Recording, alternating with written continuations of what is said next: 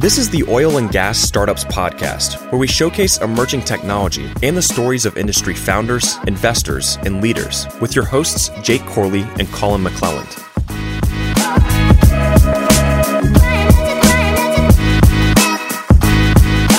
What is going on, Wildcatters? Welcome back to another episode of the Oil and Gas Startups Podcast.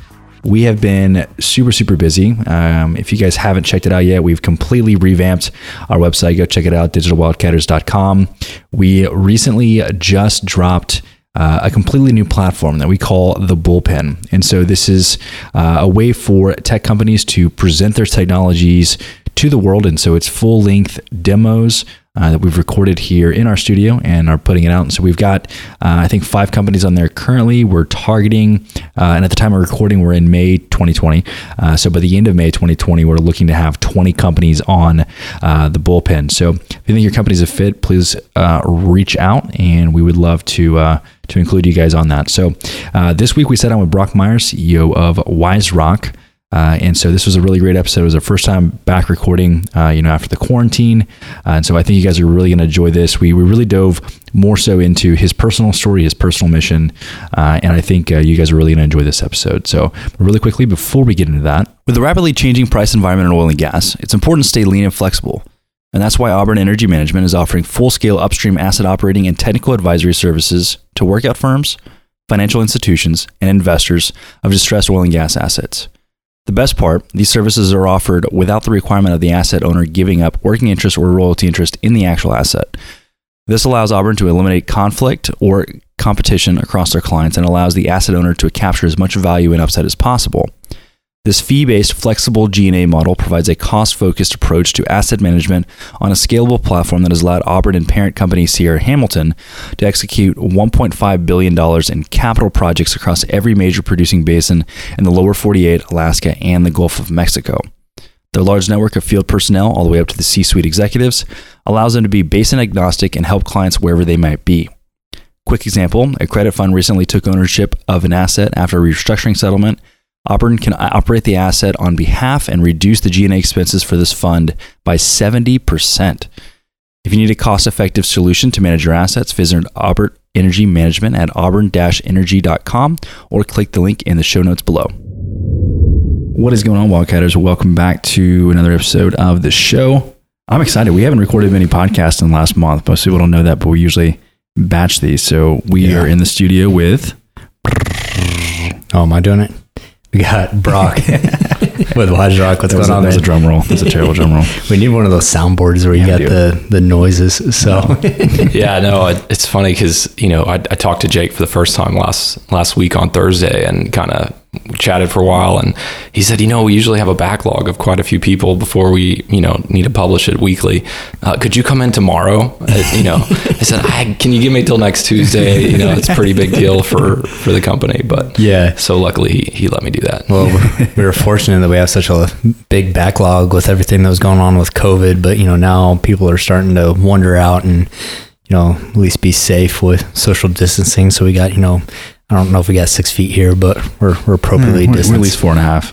Oh, yeah. So, Brock, tell me a little bit about what you guys are doing real quick, and then we'll dive into your story and what's got you to this point.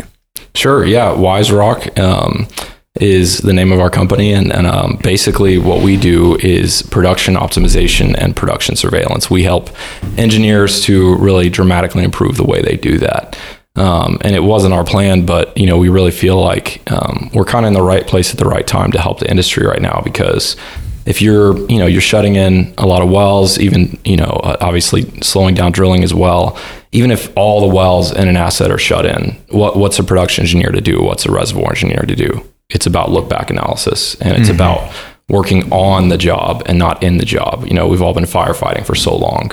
And you usually don't have time to do the analysis you're wanting to do, and really what WiseRock is a platform. It's a foundation for just as much analytics as you want to put on top of it.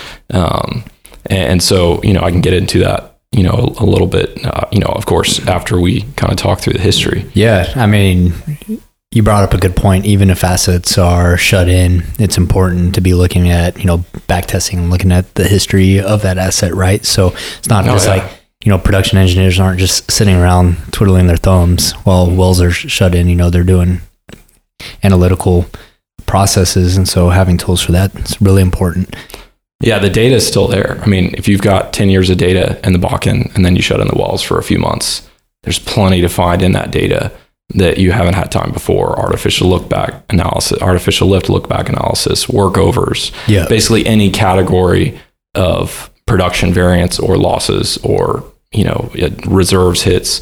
You can go back and figure out a lot about that. It takes some time to learn Spotfire. It takes some time to learn Python. Lean process improvement. There's a million ways that we can improve the way we're working, even while we don't have a lot of work to do. And ultimately, that's going to be more valuable than just doing the work. Absolutely, if we really do it right. So, what's your background? Are you a petroleum engineer, or how did you first learn the problems that production engineers deal with, and how did you come up with this idea? Yes, I'm a petroleum engineer, Aggie 2010. Okay.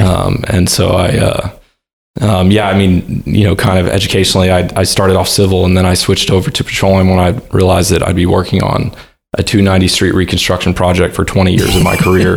And my friend had an internship making twice as much money, honestly, doing actual exciting work in petroleum. And, after my freshman year in college, I was like, well, man, let's see if I could switch over to the petty department, and was able to, and all the credits transferred, and then I got an internship at Hess, and worked out in Seminole in West Texas for a summer, and had nothing to do other than basically play golf. That was 2008. Okay. Yeah. It's funny. I did a lot of work for Hess, but I think it was like 2000. I want to say 2010, sometime around there. But so that was a field rotation, and like I said, I learned to play golf well. They actually do have a golf course there. It's mostly sand, but it's fun when there's nothing else to do. And so I learned to golf that summer. But then the next year, I did get asked back for another one, and it was in the Houston office with West Africa, a deep water team there at Hess, and was doing reservoir engineering. And that's kind of when I first got into, or I kind of realized the opportunity that we have with software and with analytics in oil and gas. I was asked to do a pressure transient analysis project, looking at pressure buildups.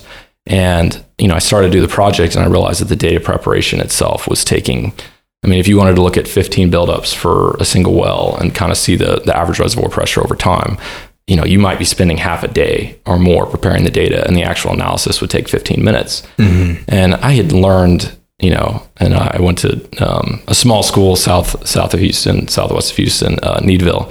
And luckily we had a computer science teacher there, and I took the class because I like computers and science. I didn't know what that was. And ended up doing it 3 years. So I knew enough to learn VBA quickly, and that's pretty much it. And so I used, Excel and VBA to put together this tool that basically allowed you to very rapidly find the buildups and then mark them and then export them in the format necessary to do the pressure transient analysis. And you could do 15 in 5 minutes. Wow. And it's funny because there's a product out there called Diamante that was supposed to do the same thing, part of the Ekron suite with Sapphire Topaz. And so I named it Zirconia to be like the cheap version of Diamante. And anyway, it just amazed me that you could have a product that was doing something so sophisticated, and they were just using wave filtration and what we would call data science now to identify these things. And it was cool, but it didn't take it to the last mile. And that product cost $115,000 per license. And a guy there actually brought that company in and showed him the product that I'd hacked together. And he's like, why is this working better? And he's like, better than what we offer. It obviously didn't do everything, but for that one specific workflow. And I kind of thought it was a fluke. And luckily, that oil prices fell in 2009. And only 3 out of, I think, 15 of us got an offer. And the only reason I got the offer is because I did that, not because I did what I was told, what I was asked to do. Yeah. And I was like, there's no way that this would happen again. That was, that seemed obvious. Yeah. So then I got into my senior year and ended up, I came to Houston afterwards, and, I had actually started learning about startups because I learned about passive investing too when I was in Seminole. Yeah. And I realized that, and to anyone listening, it really is true. Don't be a day trader. If you look at the scientific evidence and the empirical evidence, you cannot beat the market. without being like an activist investor. Oh, and I guess I maybe don't want to say that right now because we do want to raise a seed round from active investors. But yeah, they could have, information that the average investor doesn't. And so I wanted to build basically an online course for young professionals to teach them, the science of passive investing. And in 8 hours, you can learn that you never need to watch, your money again. You don't need to spend another hour researching where to trade, and you will retire with twice as much money if you can save that 2% in costs of active investing. Yeah. If you stay consistent over the long term instead of trying to day trade, intraday, day in, day out, and just lose your ass. Yeah, there's a lot of psychological hurdles you have to overcome. But basically, it was the first time that I realized that, money is really important to people a lot, to people in general. And the common knowledge, especially at the time, was, of course, you can beat the market. There's very few people that didn't know that. It was the Nobel Prize winners in economics were publishing papers for 15 years at that point showing it wasn't possible. Vanguard, different people were making that clear. But in general, the perception was we should be spending so much money. We should be getting into hedge funds. We should be paying 2% a year for an active investor because he did it for the last 5 years in a row. And I realized, though, that something so important that I think I kind of assumed before that in general consensus was usually right of the world. And at that time I realized whoa, this is a really big deal and it matters to every single person. And yet the consensus is wrong. And, so I wanted to try to build a product for that. It's interesting now because fintech, you look at companies like Wealthfront, Betterment, they actually started trying to build a product that would, be an active investing platform. And they used lean startup methods to figure out what was working and what didn't. And they realized wait, we can't actually beat the market. So they hired one of the Nobel Prize winner economists to put together an actual efficient portfolio. And now, that's what they sell is you can't beat the market. Give us your money. We'll do tax loss harvesting. We'll do, automatic rebalancing. And we'll do all these things that normally you'd have to have tons of money for. And, anyway, that was just a big deal to me because it made me realize that it's important to read, to really look at the fundamentals of things and don't just assume that everyone else already knows the answer. Yeah. And it also got me interested in startups. And that's when I started reading about startups. So it's interesting that the point that you made, when you made that program to do that analysis, you thought, this is kind of a fluke deal, just a one-off, just got lucky, found a problem.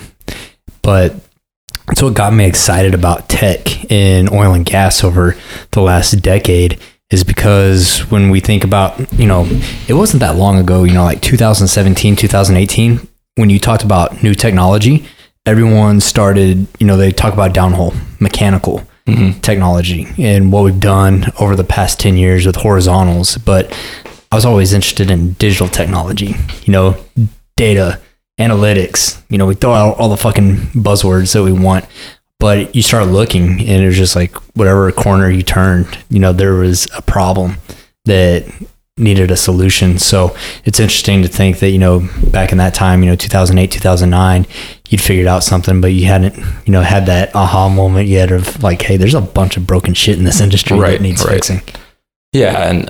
And so then I went and, I started my job at Hess. I almost actually considered not taking the job because I really wanted to be an entrepreneur, and my mom freaked out and she's like, how can you turn down the 6-figure job? That's ridiculous. And I was like, no, that's what everyone says as entrepreneurs, but I didn't have the guts. And so I went ahead and started. And honestly, it was a hard time for me because it was hard to, care about the job I was doing 40 hours a week when I really wanted to do this startup. And after a while I said, you know what, I think it took a year. It's I'm going to just try to completely throw that idea away. And I'm just going to focus on oil and gas. And I started doing that.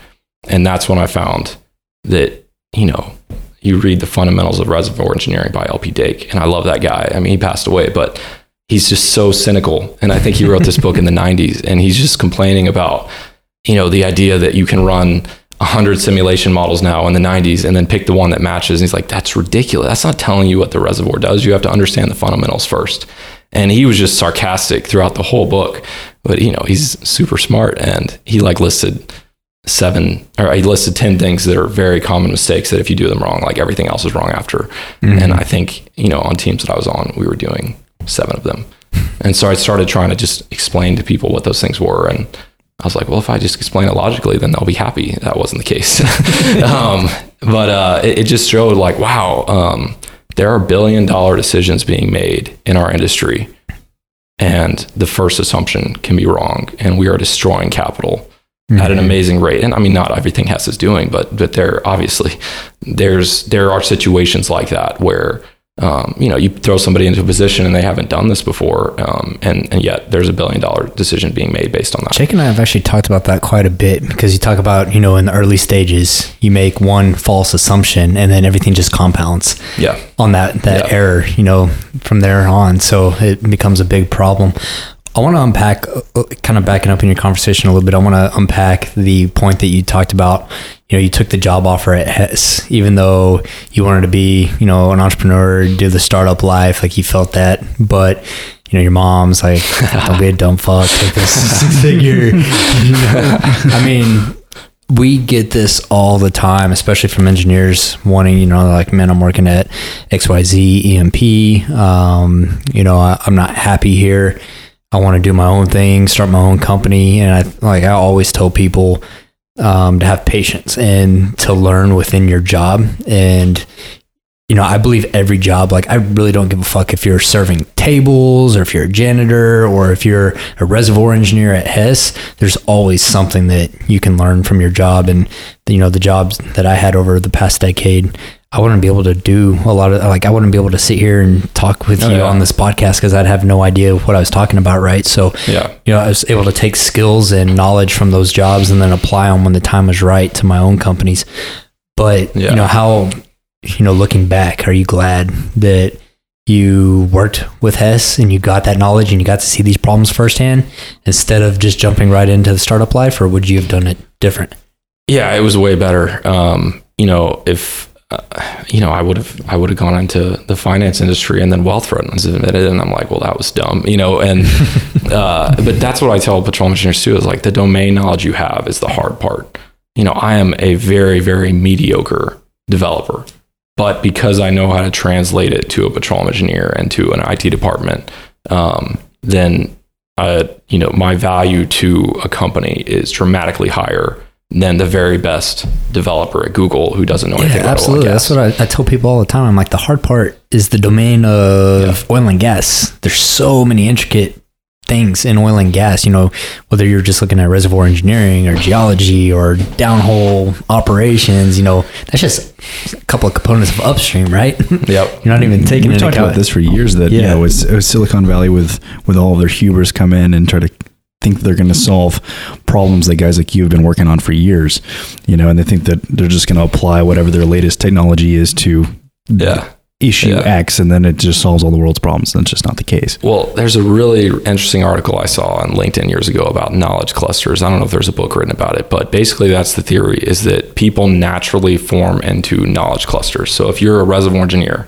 and you spend 3 years trying to get good at it, and now you know what PTA and RTA and a well test is, but you don't just know what that acronym means.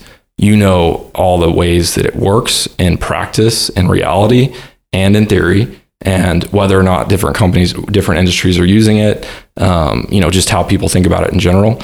And that's going to happen in any knowledge cluster because you need ways to communicate efficiently and rapidly between each other. Mm-hmm. And what you kind of naturally do is you build up this wall around that knowledge cluster to where somebody coming in for the first time at a minimum feels dumb, and you probably treat them like they're dumb too because you don't understand how they don't get it. And so like a developer comes in and you explain what you need and you think you did it really clearly, and he thinks he understood you, and he goes and works for 2 weeks, and you come back and you're like, this guy has no, you don't just think he doesn't know about reservoir engineering, you think he just doesn't know anything in general. Yeah. So what does that guy do? Say, why would I come here to work in the oil industry when Google appreciates me and they don't think I just fix their computers and they leave? But there are people, and they talked about companies and people. They use Steve Jobs as an example. You can actually look at a network graph of your connections, say on LinkedIn, and most people, they'll see that there's a cluster of people around them, and that's it. But if you look at a network graph of certain people, there's multiple clusters and they're the connector between those clusters. And so for me, it was not intentional. I learned the reservoir engineering and the entrepreneurship, and then got into data visualization, and then more into actual modern software engineering. And I'd say that I don't seem like an idiot in those clusters, at least. I'd come across as if it's worth talking to me and explaining something I don't know, at least.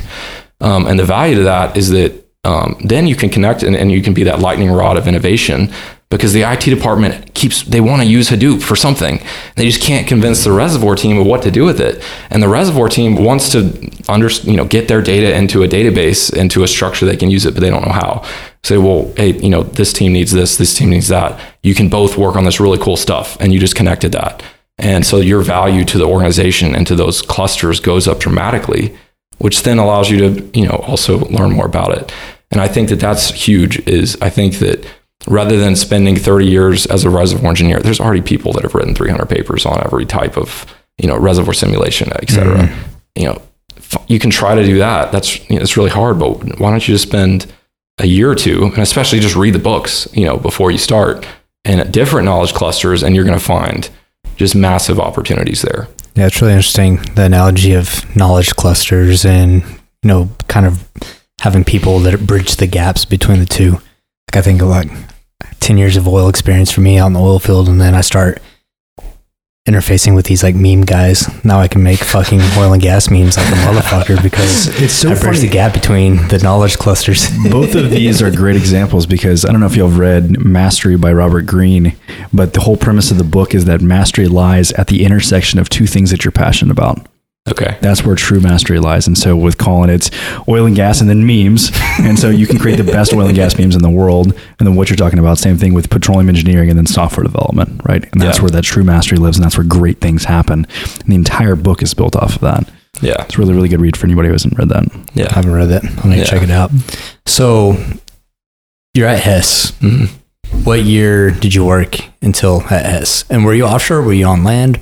Where did they have you assigned? It was always offshore, West Africa. I ended up moving to the production team, which I liked, because in reservoir engineering, as a young guy, you can say look, if you get the bubble point wrong on this material balance equation, then that means that we actually don't have any certainty about the reserves in place. And if we drill this well, it might be completely dry. Well, we're not drilling that well for 8 years. Yeah. So, okay, maybe you're right, but maybe not. Production engineering, you get immediate feedback the next day on whether or not what you did worked. Yeah.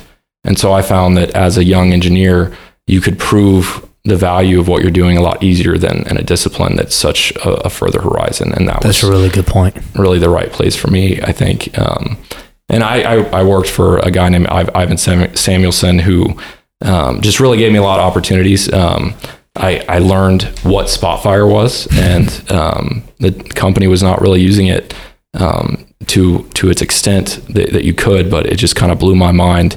And I ended up, the first thing I built, it wasn't with Spotfire, it was before I knew about it, was this thing called a well test visualizer. And it was really interesting because actually the director of the West Africa unit there said, Brock, we have all these well tests and we know there's information in there. We got 40 wells, we're getting a well test 2 a month. Can you go look for valuable things? And I think maybe you should I heard you know how to code. Why don't you try to put a system together that you would put ranges of expected values for things like production and pressures. And then if it goes out of that, it would alarm, right? Mm-hmm. This is a very common way people think of exception-based surveillance, which isn't what he called it, but that's what it was. Yeah. I tried that, and only because I could hack it together and try 10 different things in Excel, I realized that just wasn't going to work. And I started looking at graphing it, and I started with a simple line chart, which is what everyone else does. And then, I realized there was too much overplotting. And then I went to a bars, but that didn't work either. And I basically kept iterating to the point that I had a very unique visualization, and I didn't know that there was a science of data visualization at the time, but it basically showed the history of the last 25 well tests, and you would look at one well at a time, and each column would be every attribute of that well test, which, in offshore we had 20, choke positions and temperatures and pressures and whether or not the wells and, how long it was in the test separator. And took about 2 weeks to build that. And luckily, no one really realized I was doing that at the time until it was done. And I found that was important. Never go and ask to do something before you have an example of it, because it's very difficult to explain with words. Yeah. And, Ivan was fine with that. But what I found was that I was the one doing this job for over a year before that.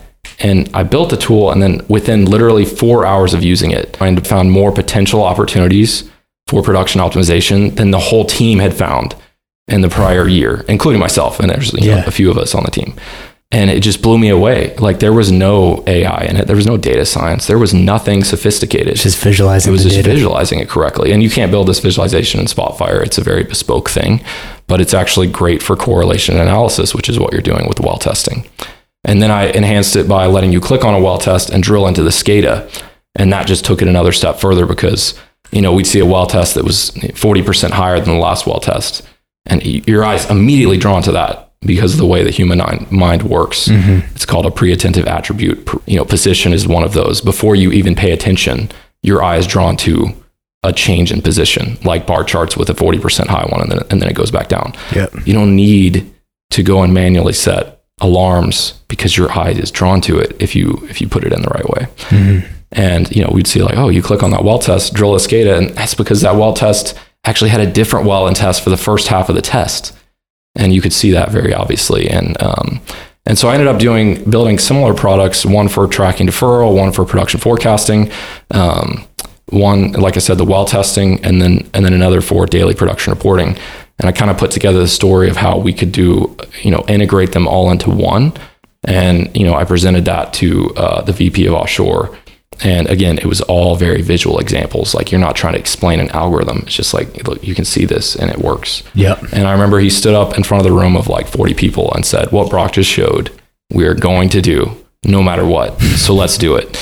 And then at that point forward, I was able to spend all my time building tools for engineers around me and people around me, and only doing the work enough to understand if the tool was improving things. I love that point that you brought up, trying to tell someone and describe to someone what you're going to build. It's so hard. Yeah. And you can waste all that time and energy, or just build it yourself. Like, we just went through this. Like, you want to hit them with it? Yeah. So, we had this vision, obviously we've had the Oil and Gas Startups podcast, and we've had, people like you come on and tell their vision of the company, and then, E&P clients reach out, investors, yada, yada, yada. Well, we've always had this vision of, hey, we could create this platform where tech companies can, have a demo walkthrough, and we'll have all this cool content and yada, yada, yada, it'll be on our website. And like, we tell people, and like, people just want to get it. So we launched it last week. We're like, dude, fuck this. Let's just build it and launch it. So did it, convinced 3 startups to come on. And now we just have, a flood of inquiries from startups wanting to come on, where, these are people that are startup founders. They should be able to, see stuff without having to be able to, or explaining it too much. But that was just kind of a thing that we never went through. Expect anybody to get your vision, like you said. It's much easier just to show somebody, or show something that you hack together that is at least kind of in the direction you want to go. Yeah. Get your MVP up, say, hey, this is what it is. We can reiterate, it can be better in the future, but this is what it looks like. So if you have the ability to do that, that's definitely the way to do it, instead of trying to sell someone on a vision. So it went really well. I ended up getting to hire a couple software developers, or actually the IT department hired them. And they weren't the right developers because I didn't know anything about modern software development. And I don't think the IT department did either. They actually didn't want them to be working at Hess because that's harder to maintain as an IT department. You don't want to build things. Most IT departments don't want to build custom things because then they're just called when they break, right? Yeah. And so it, basically my bosses said, yes, allow him to hire these, and the IT hired them. And that created friction between me and IT leadership for sure. But it was working. It was going slower for sure. If I would have, that there was definitely wasted time and effort, and it took probably 2.5 times longer to do everything that I said I wanted to do. But by the time it was done, then it was more valuable than I realized it would be. And so people were still okay with that. And it was going well. And, I felt kind of on top of the world there. I thought I'd be at Hess for, 15 years, because it was going so well. I was ranked really high, percentage wise in the company, which is kind of what you live for as an employee. It's like, well, the best I can do is get a high performance rating. And I got a high one that year.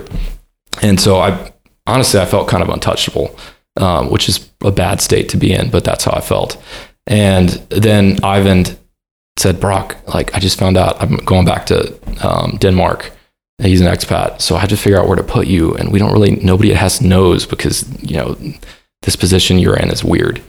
And I ended up, there's a guy on the onshore side that kind of said like, hey, Brock, come to my team. And he was buddy, with the CEO and seemed like it was going to be a great fit. So I went to work for him, but it turns out he was extremely busy. And he didn't really realize how deep I had gone doing these things for the offshore team. Mm-hmm. And the pitch was when I joined, like, actually you can keep doing that. But then it became clear that, it doesn't line up with his strategy. And, we kind of butted heads quite a bit. And basically, there was a time that basically something happened where there got into this very touchy situation between me, IT, and his team. And he called me in the middle of the day and said, Brock, just go home. Like, and I said, what are you talking about? He's like, I heard about what happened. I was like, what do you mean? And he said, just go home. And I said, well, aren't you going to let me talk to you about it? I've worked for you for 3 weeks and I've talked to you twice. And I've been at this company for 7 years. And everyone I've ever worked with, almost everyone says that I've done a great job. And now you're going to treat me like that and not even ask me about my side. He's like, no, go home. And honestly, looking back at the time, I was furious, but I can see why. He was upset. I think Brock's about to call somebody out for cattle guard throwdown. But so one part of my story is that I tell people is that I didn't plan to be here. I did not have the guts to leave Hess. I mean, I didn't have the savings to do that. I wasn't going to do that.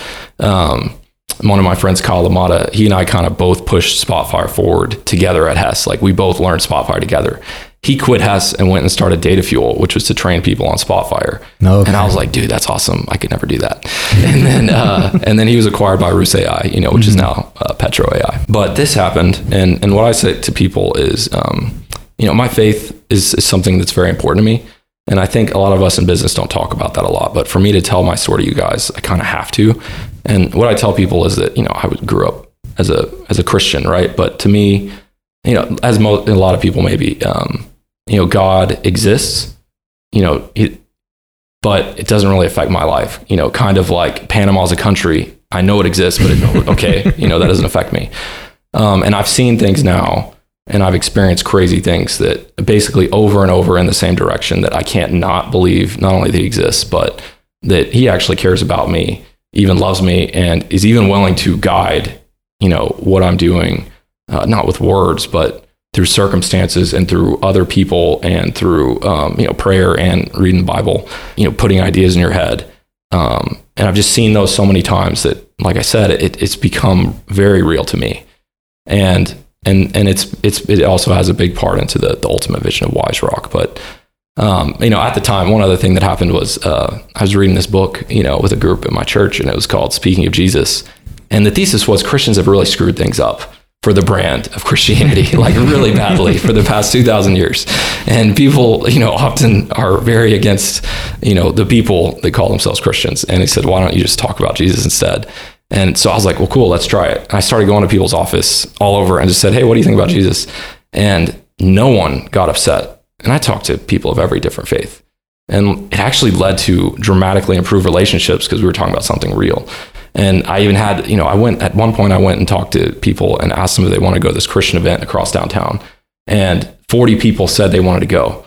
And a director there, who I don't think he's a Christian, he said, well, why don't we just get a bus to take everyone? And it's like a publicly traded company paying for a bus to go to a Christian event, and most people aren't Christian going. I was like, this is really weird, So that was happening. And then this happened where he tells me to go home. And I'm walking down the street. I'm going to catch an Uber because there's no bus. And I rode the bus. And this guy walks up to me. Homeless people walk up to you a lot in Houston. And I'm like, okay, he's going to ask for money. Instead, he says, what's your name? I said, Brock. He said, Brock, I'm going to pray for you. You look like you're having a hard day. I was like, I don't think I'm looking weird, but okay. And so he puts his hand on my shoulder and just starts praying for me for a good 2 to 3 minutes and says, like, I just know Brock's going to be a great leader one day. And I remember him saying that. And then he finished and I thought he was going to ask for money. He didn't. He just walked away. I was like, that's really weird. And then I got in the Uber, and the driver, I had been kind of like talking to Uber drivers about Jesus too. And I was like, I don't know if I should talk to this guy.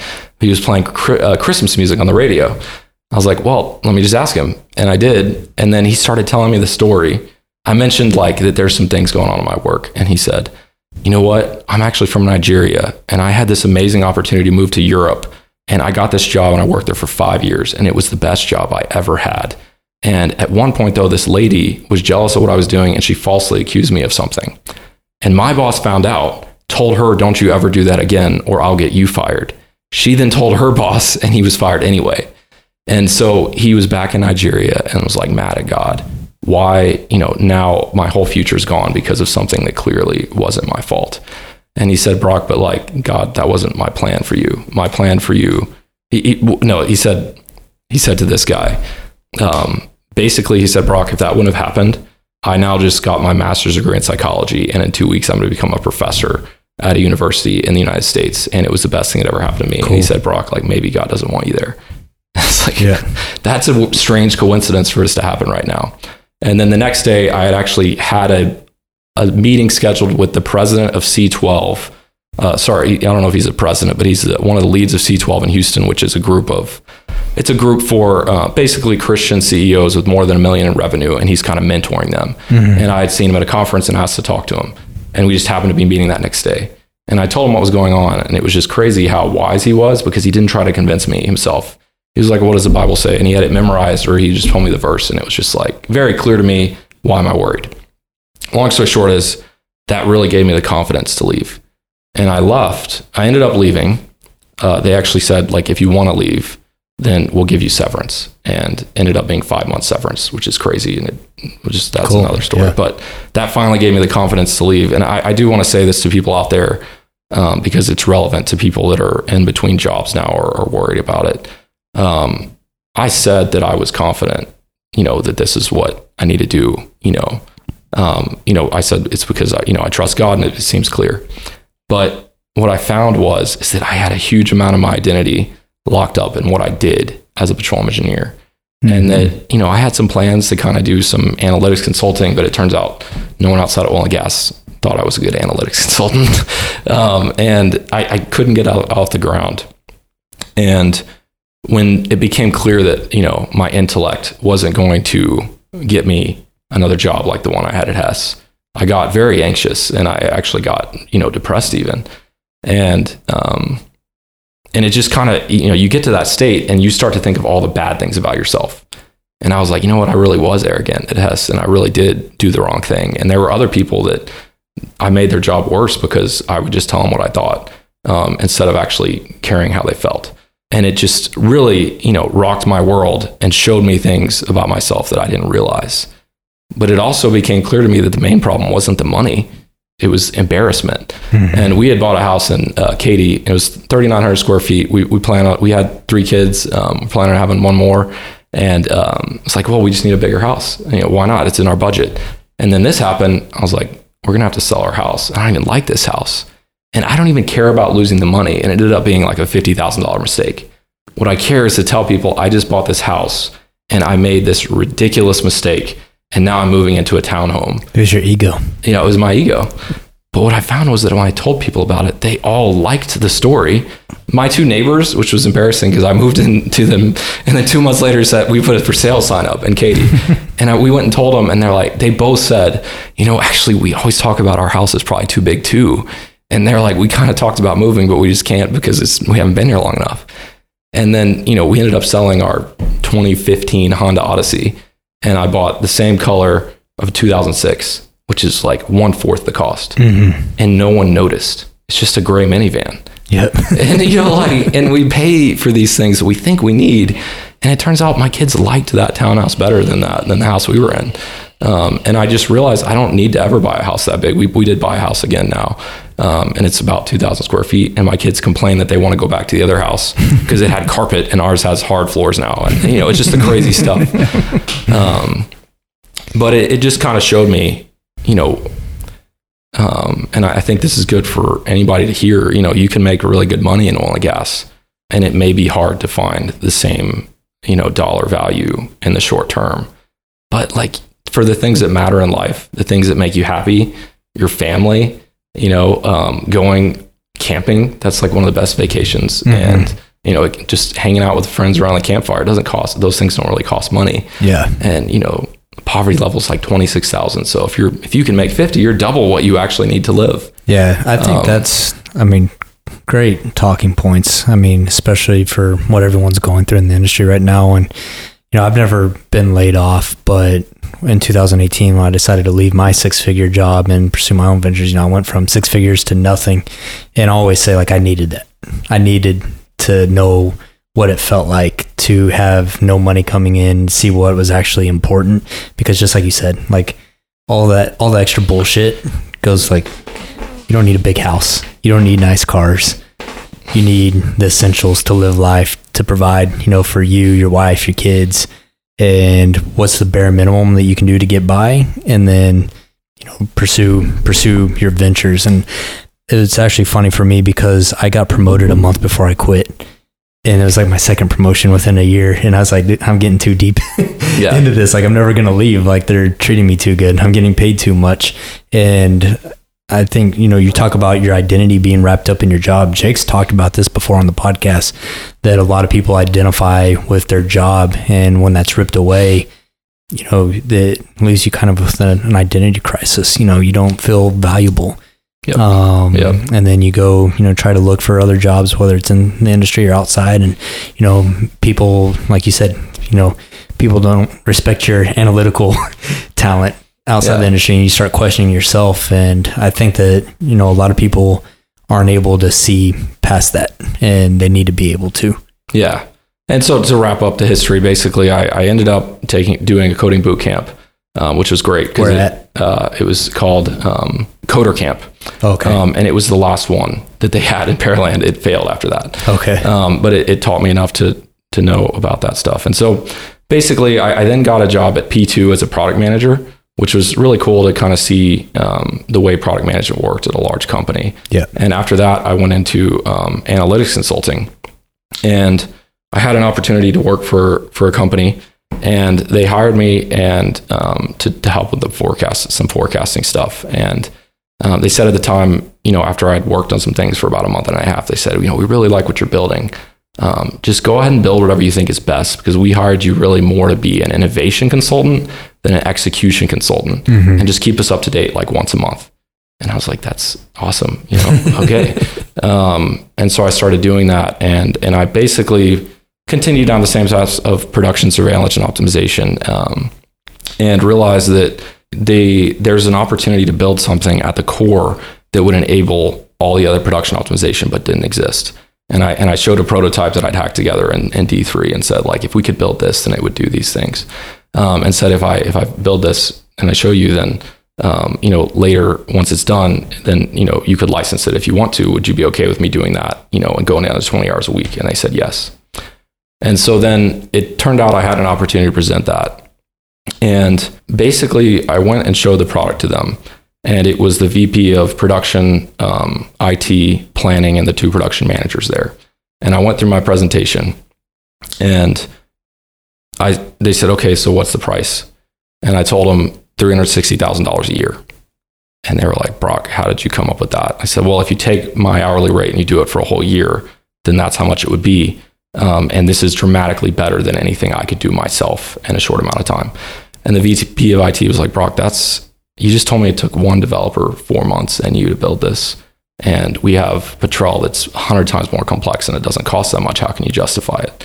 I said, well, there's 2 differences between this software and some of that other software you're describing, is that we don't have any competitors doing anything like this. And so if you want this functionality right now, until we have competitors, this is the only place you can get it. And number 2 is that I think it's very defensible that you'll make 100 times return on investment in the first year, and it'll be $40 million, at least in the first year, and more the second, because it's about continuous improvement. And the VP of production was like, yeah, that's true. And so we basically got all the way to the point that everything was agreed to. It's going to be a $50,000 2-month pilot, and then go into that rate. And everything was ready to go. And then right before this company announced that they're restructuring and there's a spending freeze. And so that deal didn't happen. And this was early 2019. And basically, long story short is we went through a lot of different things during 2019, but we did get our first customers late 2019. It was because we ended up having to survive through consulting. And what we really have now is this product that is about, what we basically have now is a product that does something very simple. Everybody's got daily oil, gas, and water production. It's probably the data that they have the most, well organized. And what we found is that to do exception-based surveillance, you don't really need to look at the pressures and the choke positions and all these other things. Just look at the production. And so the problem is you don't really usually have a very good target.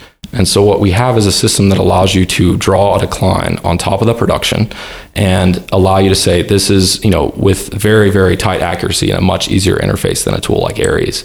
You can say, this is what this well should be doing for oil, gas, and water in the next 30 to 60 days.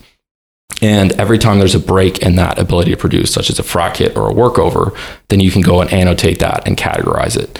And so by doing this, you now have classified and annotated the data set of everything that affected your wells in terms of the long-term ability to produce. But what we also have is then the ability to track the short-term variance, things like compressor downtime, ESP failures, et cetera. And it's a very rapid interface for doing that. And we can actually help companies do that, in less than a week, usually even across hundreds of wells, based on other well notes and information they give to us. We can have that data classified. And so that's really, really valuable for look back analysis. You can now, with a single query or a dashboard, and we do build a product to where you can put, you basically can connect directly to our database in the cloud with any product such as Spotfire or, Power BI, whatever you want to use, Python, and you can build all kinds of dashboards. And we're building up a library on top of these data sets. And so what you can ask now is, tell me how many frac hits I've experienced across every well in the company. And what was the reserves degradation, because we have the ARPS decline before and the ARPS decline after. And I can also, because we can attach the metadata, and you can attach any metadata you want to any of these events, the child frac is there. And now I have the relationship, because I have the XY coordinates of each well, between distance and reserves degradation. And the quality of the data is extremely high. It's very difficult for companies to track reserves degradation right now with the tools out there, because you really need something you can drag and adjust, the decline manually, versus trying to type in an Excel or try to use a tool like Aries that just isn't built for that. We have the same thing for workovers. We can tell you the wedge of production of every single lift install you did, every single, tubing repair, and basically any category of either variance or capacity change that happened in the full history of every one of your wells is now well classified and annotated.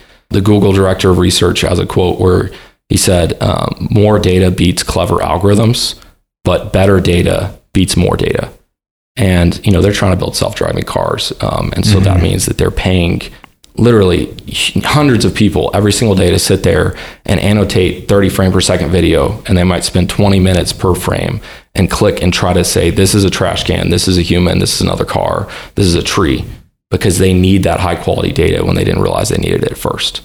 And that's not what we have to do with those captures all the time. Like when you're logging in and it's like, pick every picture that has a bus in it, and you're just helping Google train their algorithm. Yeah. Well, they went away from that because it wasn't high enough quality. Oh, really? They actually have to say the exact outline of it now if they're going to make these self-driving car things a reality. And so that's basically what we're providing to these companies, is a way to classify and annotate their data, but it's actually adding value. It's not costing them value to do that. Yeah. Because now you've got this very nice capacity line that allows you to do exception-based surveillance. And so what we do is we rank every well in the company, and you can drill down very rapidly to the wells you care about. And you can select any time range. You can say for the last 2 weeks or the last 2 days or yesterday, which wells deviated the most from their expectation. There's only 3 root causes. One is that you actually had a variance that you need to classify and go do something about. The second is that your capacity was wrong. Maybe you had a workover or a frac hit and you need to adjust that, or it was just the wrong slope. And the third is it was an allocation issue. And so we have ways to handle all 3 of those. And the exception-based surveillance is great. That's kind of where people talk about this real-time surveillance, and algorithms are going to predict failures, a few days ahead of time. But what's even more important is the, real engineering production optimization analysis. It's great that I can tell you this ESP is going to failure. What is going to fail? What's more important is to be able to say, here's why it's going to here's why it's going to fail. Even more important than that is that I shouldn't have been using ESPs for this time period of the well. I should have had gas lift. And even more important than that is that I shouldn't have even drilled this well here. I should have drilled it over there. And that's a higher level of engineering. And you get to the point where you say, I should actually sell this asset because this over here is actually better acreage. And, an algorithm by itself isn't going to be able to tell you that. You have to get it back to the human. And so that kind of goes into really at the very core of everything we do with WiseRock is about lean. It's about the plan, do, check, adjust process. And that if we want to be able to produce these wells, instead of $40 a barrel, get it down to 20 eventually, we're going to have to treat it, like the Toyota production system with manufacturing cars. And this is, many in our industry are using these concepts where you're looking at it as a repeatable process. Every time you drill a well, every time an ESP fails, every time you go and repair a hole in tubing, you make a plan, you do it, and then you check what actually happened, and then you adjust. And then you do it over and over and over. And for everything we're doing, whether it's making a production forecast or repairing things, that's how we need to think about what we're doing. And that's what WiseRock enables. Because you can see how much production you're losing due to frac hits right now. You can say, why don't we put ESPs on right after the frac hits so we can pump the water off? Why don't we go to string fracs, and why don't we do X, Y, Z, which people are doing? But they're not tracking very well the impact and looking at the correlation between what happened and what didn't. And until that loop is closed, then it's going to be very difficult to make, those big changes in our industry. Yep. 100% agree. Now, before we close up this episode, let's talk about your team and the position that you guys are in right now. Did you bootstrap and, code all this by yourself? Do you have any other co-founders? I think you guys are about to raise your first round of capital, if I'm not mistaken. Yes. Yeah. Well, so like I said, there's some very unique things about WiseRock and the way we want to raise money. We realized that we were planning on trying to grow through revenue. And now due to the downturn, we realized that that's not going to allow us to grow as fast as we can, even though this is what we believe the industry really desires right now, is this type of tool. And so we do plan on, raising a seed round of some type right now. However, with WiseRock, we kind of have a bigger vision than just doing production optimization. Like I was talking about before, there's kind of a different way we're designing software at this point. That's really about closing that loop between the way people work and the way machines work. And that has to do a lot with data visualization. Basically, what we believe is that there's a certain design pattern we're using here that is really about tightly embedding the principles of data visualization in any business process. And that if we can kind of generalize these processes to be used in other industries even, and definitely across other domains in oil and gas, that this could really change the way that a lot of different B2B software is built. Instead of going straight to AI, that you would really focus on building these systems that work with the way the human mind works. It's kind of like the difference between being Will Smith in iRobot, where he sees the machine working on its own, versus, being Robert Downey Jr. in Iron Man, where you step into the suit and you feel 10 times more powerful than you did the day before. And that's how our customers feel. And that's what they can see whenever they see our product demo. I think that's really important, building tools and software that enable people to do their job better and more efficient and faster. There's a transition. We're not going straight to, a world of robots and algorithms and AI. I mean, right now we need solutions that actually empower employees of a company to be better at their jobs. Right. Love it.